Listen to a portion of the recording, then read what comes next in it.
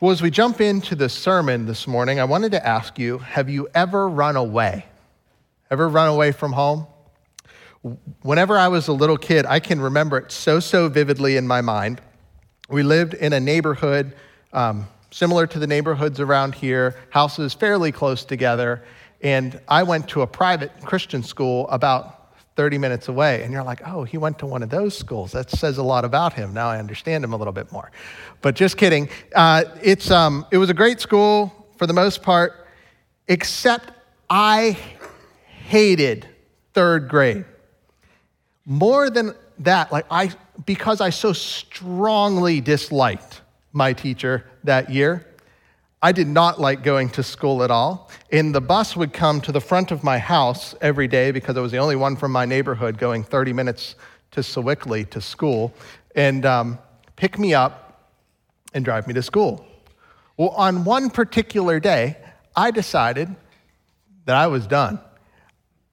I left the bus stop, the front of my house, ran past the neighbor's yard. He had a nice big garden, always sunflowers in Mr. Schneider's garden, and ran past his house to the field next door, next street down, and hid behind the bushes. And I remember my mother having to come look for me throughout the neighborhood, and the bus driver waited for me, and she forced me to get on the bus. I was regularly difficult to get on the bus. One time I made my mother ride to school with me in her pajamas. Total mama's boy, I guess. But anyways, I ran away because the thought of going to school was just awful. The thought of dealing with Mrs. Rensel was unbearable for me, and I'm still struggling with forgiveness to this day. You could pray for me. But today we're going to look at a passage about someone who ran away. And what we're going to discover in this passage is that we have a God who sees us in our wanderings. But we have a God who, when life is hard, when we feel like throwing our hands up, when we don't understand the things that have happened to us, we have a God who sees us as we wander. Last week, we looked at Genesis 12, 15, and 17, which is kind of a big overview. And this week, we're going to kind of dive in to chapter 16 and look at that together. So please turn with me in your Bibles to Genesis chapter 16. I'm going to read the whole chapter, which isn't very long, together. Hear the word of the Lord. Abram's wife Sarah had not borne any children for him, but she owned an Egyptian slave named Hagar. Sarai said to Abram, "Since the Lord has prevented me from bearing children, go to my slave. Perhaps through her I can build a family." And Abram agreed to what Sarah said. So Abram's wife Sarai took Hagar, her Egyptian slave, and gave her to her husband Abram as a wife for him. This happened after Abram had lived in the land of Canaan 10 years. He slept with Hagar, and she became pregnant. When she saw that she was pregnant, her mistress became contemptible to her. And then Sarai said to Abram, "You are responsible for my suffering. I put my slave in your arms, and when she saw that she was pregnant, I became contemptible to her. May the Lord judge between me and you." Abram replied to Sarai, "Here is your slave. Your slave is in your hands. Do whatever you want with her." Then Sarai mistreated her so much that she ran away from her. The angel of the Lord found her by a spring in the wilderness, the spring on the way to Shur. He said, "Hagar, slave of Sarai, where have you come from, and where are you going?" She replied, "I'm running away from my mistress Sarai." The angel of the Lord said to her, "Go back to your mistress and submit to her authority." The angel of the Lord said to her, "I will greatly multiply your offspring, and they will be too many to count." The angel of the Lord said to her, "You have conceived and will have a son. You will name him Ishmael, for the Lord has heard your cry of affliction. This man will be like a wild donkey. His hand will be against everyone, and everyone's hand will be against him. He will settle near all his relatives." So she named the Lord who spoke to her, "You are El Roi." For she said, "In this place I have actually seen the one who sees me." That is why the well is called Bir Laharoi. It is between Kadesh and Bered. So Hagar gave birth to Abram's son, and Abram named his son, whom Hagar bore, Ishmael. Abram was 86 years old when Hagar bore Ishmael to him.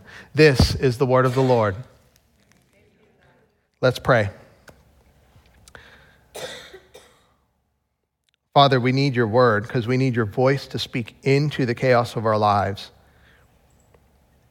and center us around Jesus again. So God, help us in these next minutes to devote our attention, when so many things are demanding our attention in our minds, to devote our attention to you and what you have to say. Would you speak to us, Holy Spirit, and would you shape us into the image of Christ? In Jesus' name, amen. I've got 3 points today. The first is the problem and the plan. The passage starts out with a really simple statement.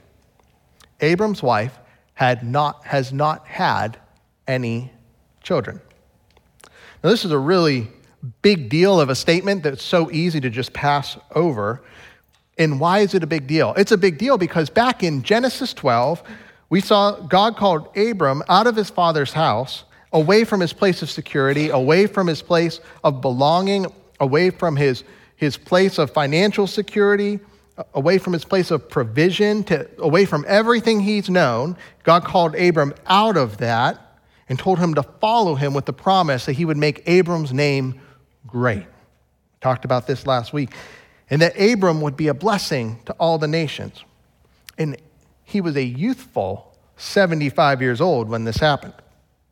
We fast forward to Genesis 15, again, the passage we talked about last week, and we saw that God made a covenant with Abram, right? God took him outside and told him to look at the sky and said, see, Abram, your descendants are going to be like this star-filled sky.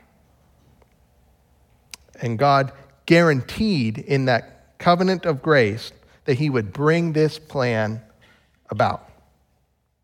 But then there it is, in verse 3, 10 years have passed. 10 long years of waiting for children. Abram and Sarai, they aren't getting any younger. And at 85, you could imagine that they're beginning to have doubts. They're beginning to wonder if they're understanding correctly at all. Because 10 years is a long time to wait for anything, and some of you will have known the pain of waiting years and years for children. 10 years feels longer when God made a promise to you 10 years ago. And here you are, 85 years old, and you still have no kids to show for it. And you start wondering, well, didn't God make a promise to me? Didn't he say that there'd be descendants like the stars in the sky? And that promise feels less like a promise made and more like a problem to be solved. That's where Abram and Sarai are at. And so Sarai comes up with a little plan, right? In verse 2, it says, Sarai said to Abram, since the Lord has prevented me from bearing children, go to my slave. Perhaps through her I can build a family. Now it seems a bit odd, and let's not be too hard on Sarai right now, because in the ancient Near East, we know from reading other documents that it was really common practice for if a woman couldn't be pregnant to go to her slave or to some other girl and to basically have her be a surrogate mother for her. And so this is where Sarai's thinking. Okay, I haven't had kids. I'm 85. Maybe we're going to we'll use Hagar. And let's think about something. Sarai hasn't heard the voice of God. 10 years ago, Abram came in from wherever he was, and he was like, honey, God's calling us out. We're moving. Pack up the bags. We're moving away from my family. And she's like, where are we going? I don't know. God's called us away from my family. We're going to follow him. Sarai follows him. And then a little bit later, Abram's like, Sarai, you'll never believe what happened. God told me that we would have so many descendants, so many descendants. In fact, he showed me in a vision of him, like I had to make a covenant. I had to cut up all these animals, and I saw God pass through it, represented by a smoking fire pot. And Sarai's like, great, this is good. But she has not experienced anything for herself. And 10 years later, there she is, barren.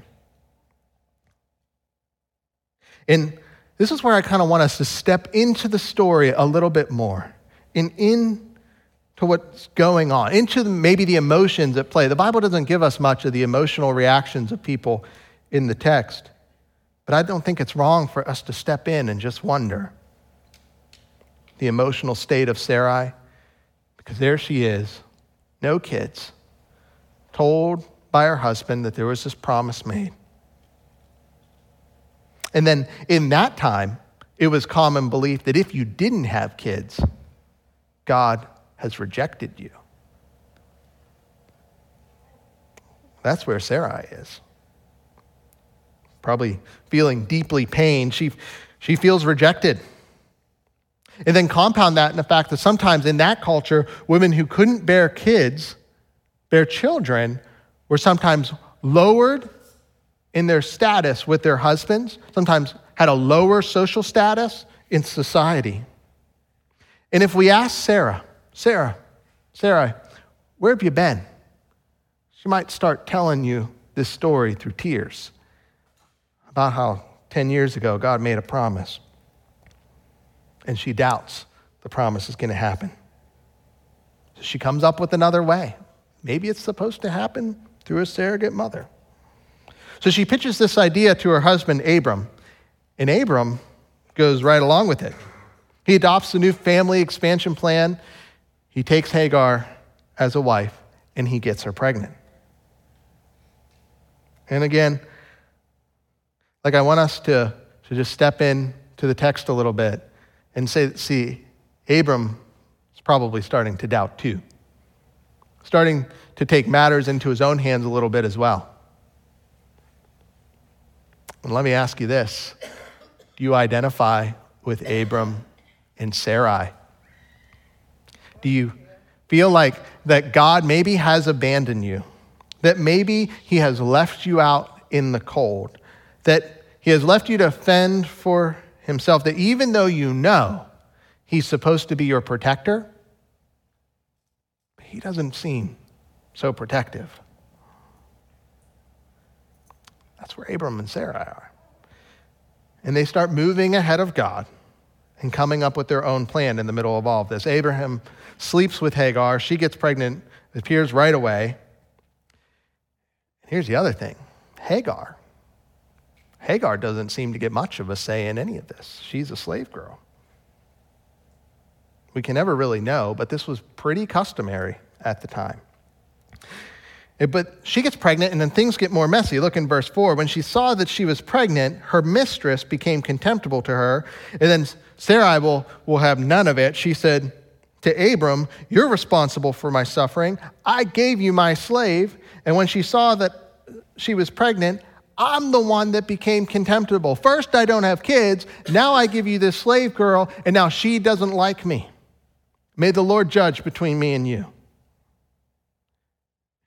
So the situation isn't bad enough. Hagar's looking down on Sarai. How does Abraham respond? Well, verse 6. Here's your slave.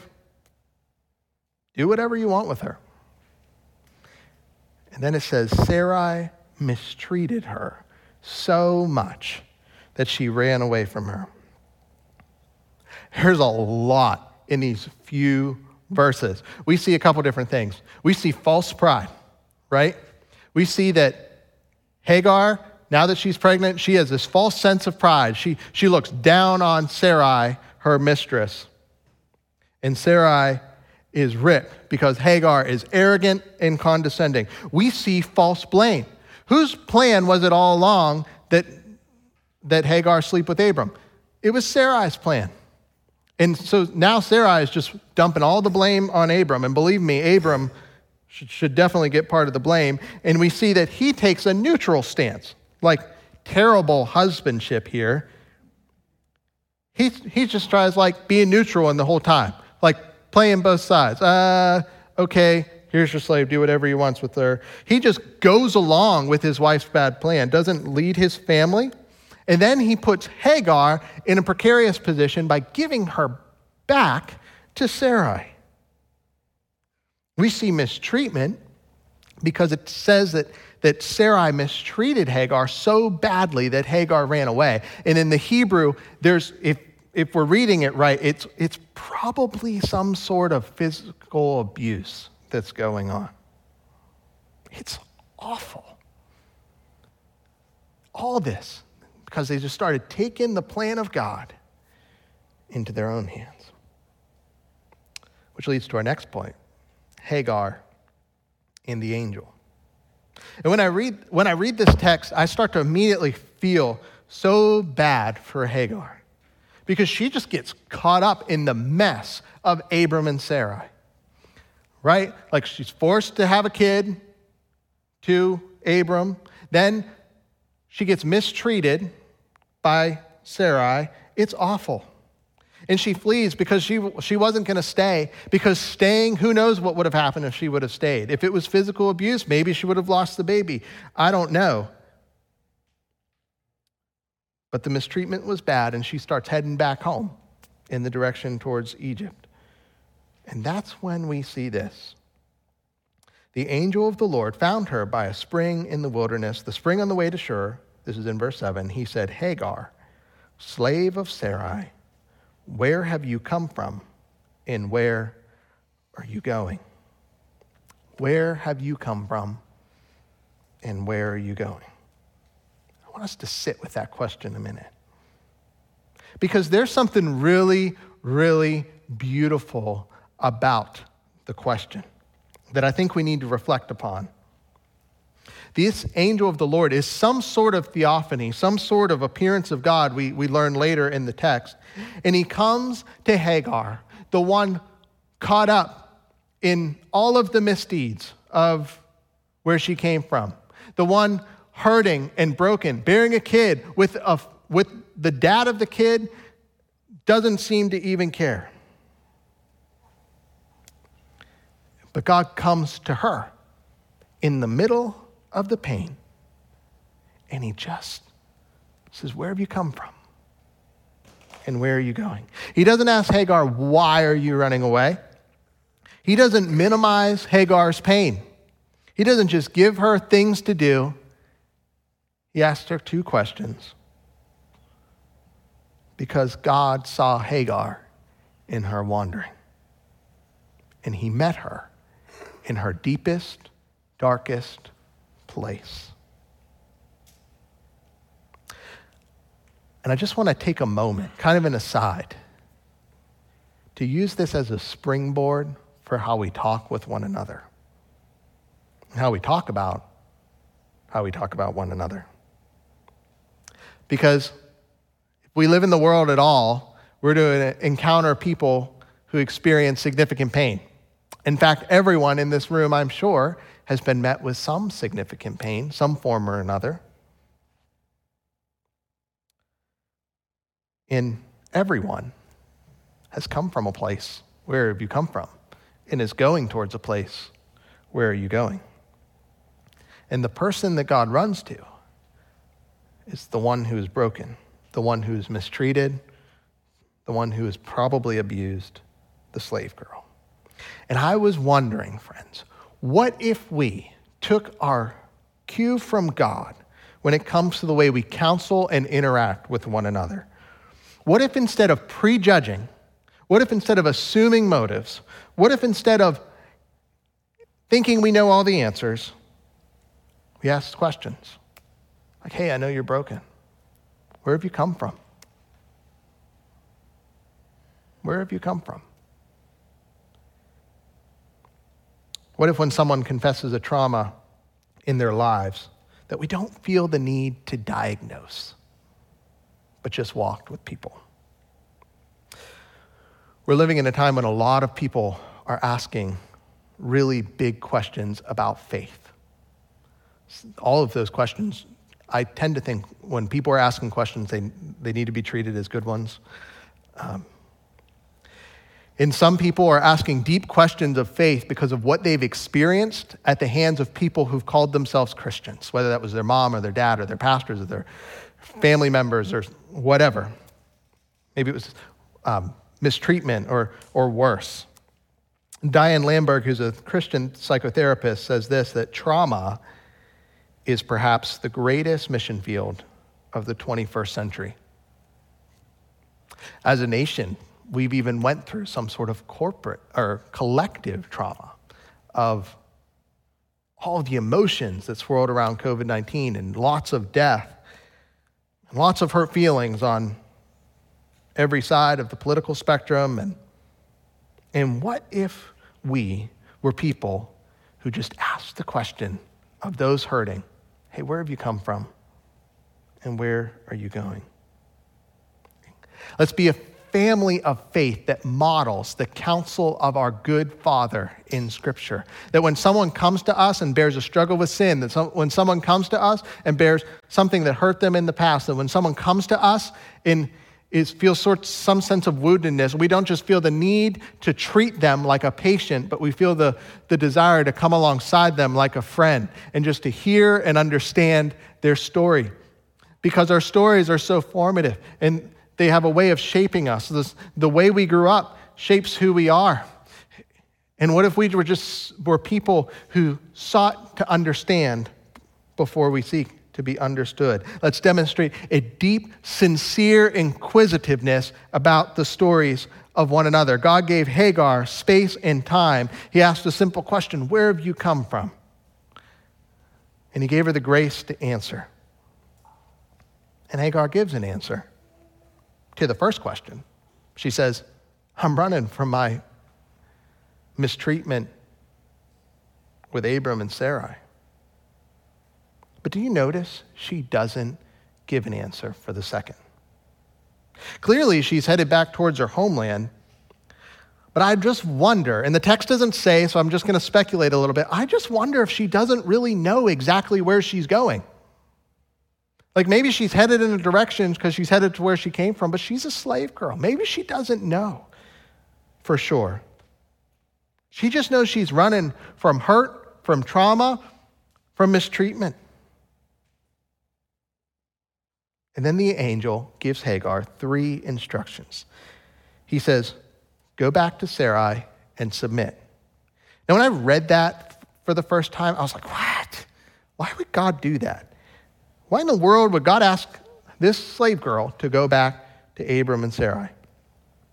I don't know all the reasons, but here's what I do know, and this is important to understand, that God doesn't bless the way things are done in the past, but he sometimes tolerates it because it's the context of the people that the people were living in.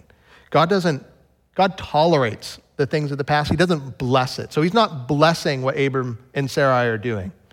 He's merely tolerating the social convention of the time and works within it for his glory. And then the angel says, I will multiply your offspring. So he gives her hope. Right? He gives her something, a future. Hey, I'm going to multiply this offspring. And then he says that you're going to call him Ishmael because God has heard. The angel doesn't dismiss her fears. The angel doesn't just soothe her. But what the angel does is he gives her something to hold on to. He braces whatever fear she has and says, no, you can go back there because this is the promise that I'm giving you right now, that God has heard you. He has seen you in your moment of deepest need. And I'm giving you a promise that your offspring is going to multiply on the earth.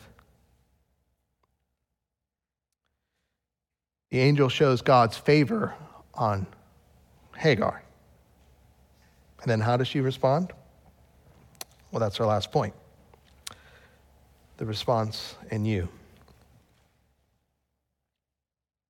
In the faithlessness of Abram and Sarai, and their desire to just take the plan of God into their own hands, to see it through, that they would have a kid according to maybe their plans. And forget the promise that God has made, it is Hagar, the Egyptian slave girl, she's the one that displays astonishing faith. Because what does she do? In the middle of this deep, dark moment, she names God. And this might just seem like an easy thing to pass over. But this is the only time in all of Holy Scripture, I believe, that somebody actually names God. Most of the time, God reveals himself as something, but she names God, the God who has seen. A slave girl, not God's chosen people, Abram and Sarai. Significant. And she has so much faith when Abram and Sarai don't display much at all. And she says in verse 14, in this place have I actually seen the one who sees me. God is a God who sees. We have a God who creates and hurls planets into the sky. We have a God who judges sin, right? Who wiped out the earth with Noah and the flood, who smothered the desires of the kingdom of Babylon when he crushed that tower and sent everyone into confusion. We have a God who relates by grace, and we have a God who sees the broken and the hurting. He cares. Psalm 34 says this, that the Lord is near the brokenhearted and saves those crushed in spirit. This is the God of the Bible.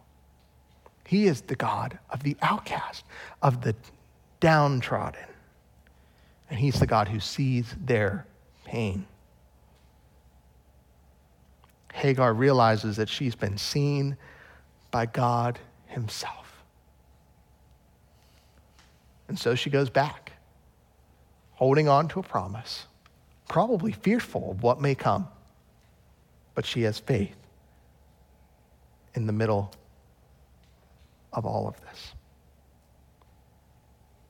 And sometimes God calls us to things. He gives us a hope, and he puts before us a promise, and he calls us to step out in faith. But then something else interesting happens in the story. She gets back, and and what do we see? That Abram names the boy Ishmael. This is significant because Abram wasn't the one that got a vision of God, right? In this passage, Hagar was.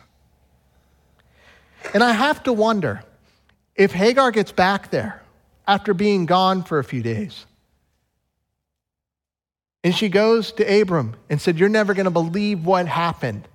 All that God stuff you were talking about, that seeing that flaming fire pot, that being called, all that, well, he appeared to me.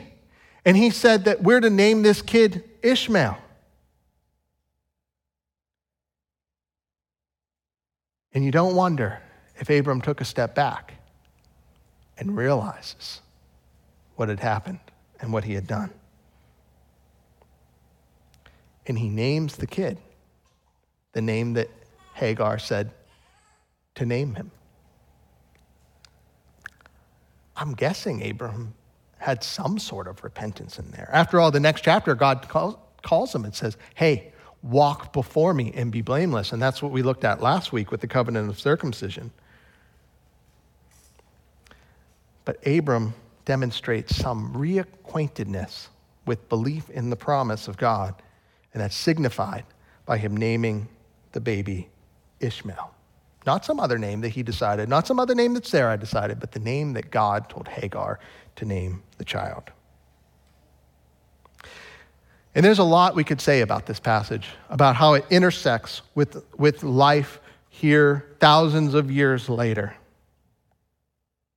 But I think what we can learn is that we cannot manipulate God. You cannot kind of squeeze God into your plans. If he has set something in motion, he will see it through. We cannot negotiate with God. We cannot put God in a losing hand. We cannot manipulate him.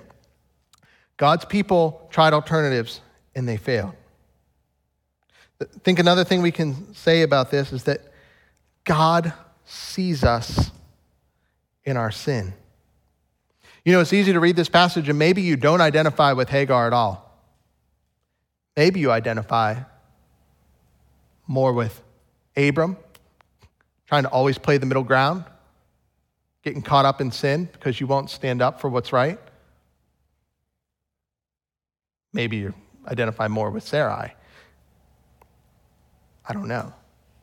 But the answer to both of those things is that God sees your sin. Sure, you may not have done as heinous sins as what Abram and Sarai did to Hagar, but I'm just saying that we have a God who sees sin, and he sees the sinned against, and the person that he runs to in the story is the sinned against, which should serve as some sort of warning for the sinner, that we need to bow in repentance before God because he runs to the brokenhearted and the downcast. And that when someone puts our sin in our face, or when the Holy Spirit makes sin come to life for us in our own eyes, we need to not get stiff-necked with it, but we need to repent of it. We need to have the same kind of movement Abraham has at the end of this passage where we're like, okay, and submit back to the plan of God and realize that it is God who forgives.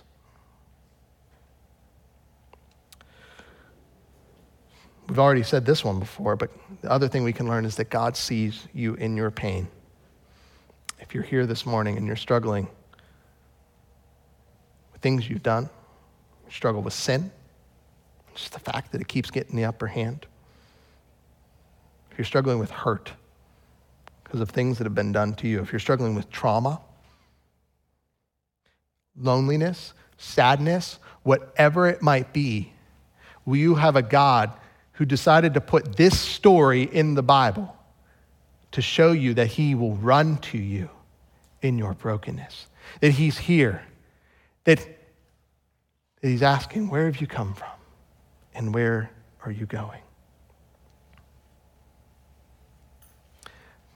And we have a Savior who was moved by our pain so much, by the things that we've done and by the things that have been done to us, that he came and he died on a cross. He is moved with love towards you. Last, God promises a greater future. That's one of the other points of applications. Hagar was given a future and a hope from God. She stepped out in great faith and followed the God who called her. And friends, in Jesus, we have a great future. I don't get how it's all going to come together. I don't get how it's all going to work out. But like Hagar, we have a God who knows us in our wanderings, who sees us in our wandering, who calls us to step out and follow him in faith because he has given us hope. So friends, I would ask you, as we kind of bring this to a close, where have you come from and where are you going? Maybe one of the best ways I can ask you to apply this text this week is to grab sometime maybe before next Sunday, get a journal and a pen or a pencil, maybe a Bible, and to ask yourself, where have you come from? Where have I come from? What's going on in the recesses of my heart? Like, what's going on deep inside of me that I need to just pause for long enough to acknowledge? And I know for the moms in this room, getting like 5 minutes to do anything sounds like a dream, but dads, help mom out. Get her some time and vice versa. Ask those questions of your heart. Where am I come from? Like, what's going on? Why do I get so short-fused sometimes? Why am I so down? And I would just acknowledge those things. Write them out. Put them in your journal. Make them a prayer before God. God, this is how I'm feeling. And just be completely honest. And if you need a guide for that, turn to the Psalms. Then I would ask yourself another question. Where am I going? Like, if I continue on this path, where does it lead? If I don't get help, where's it going to take me?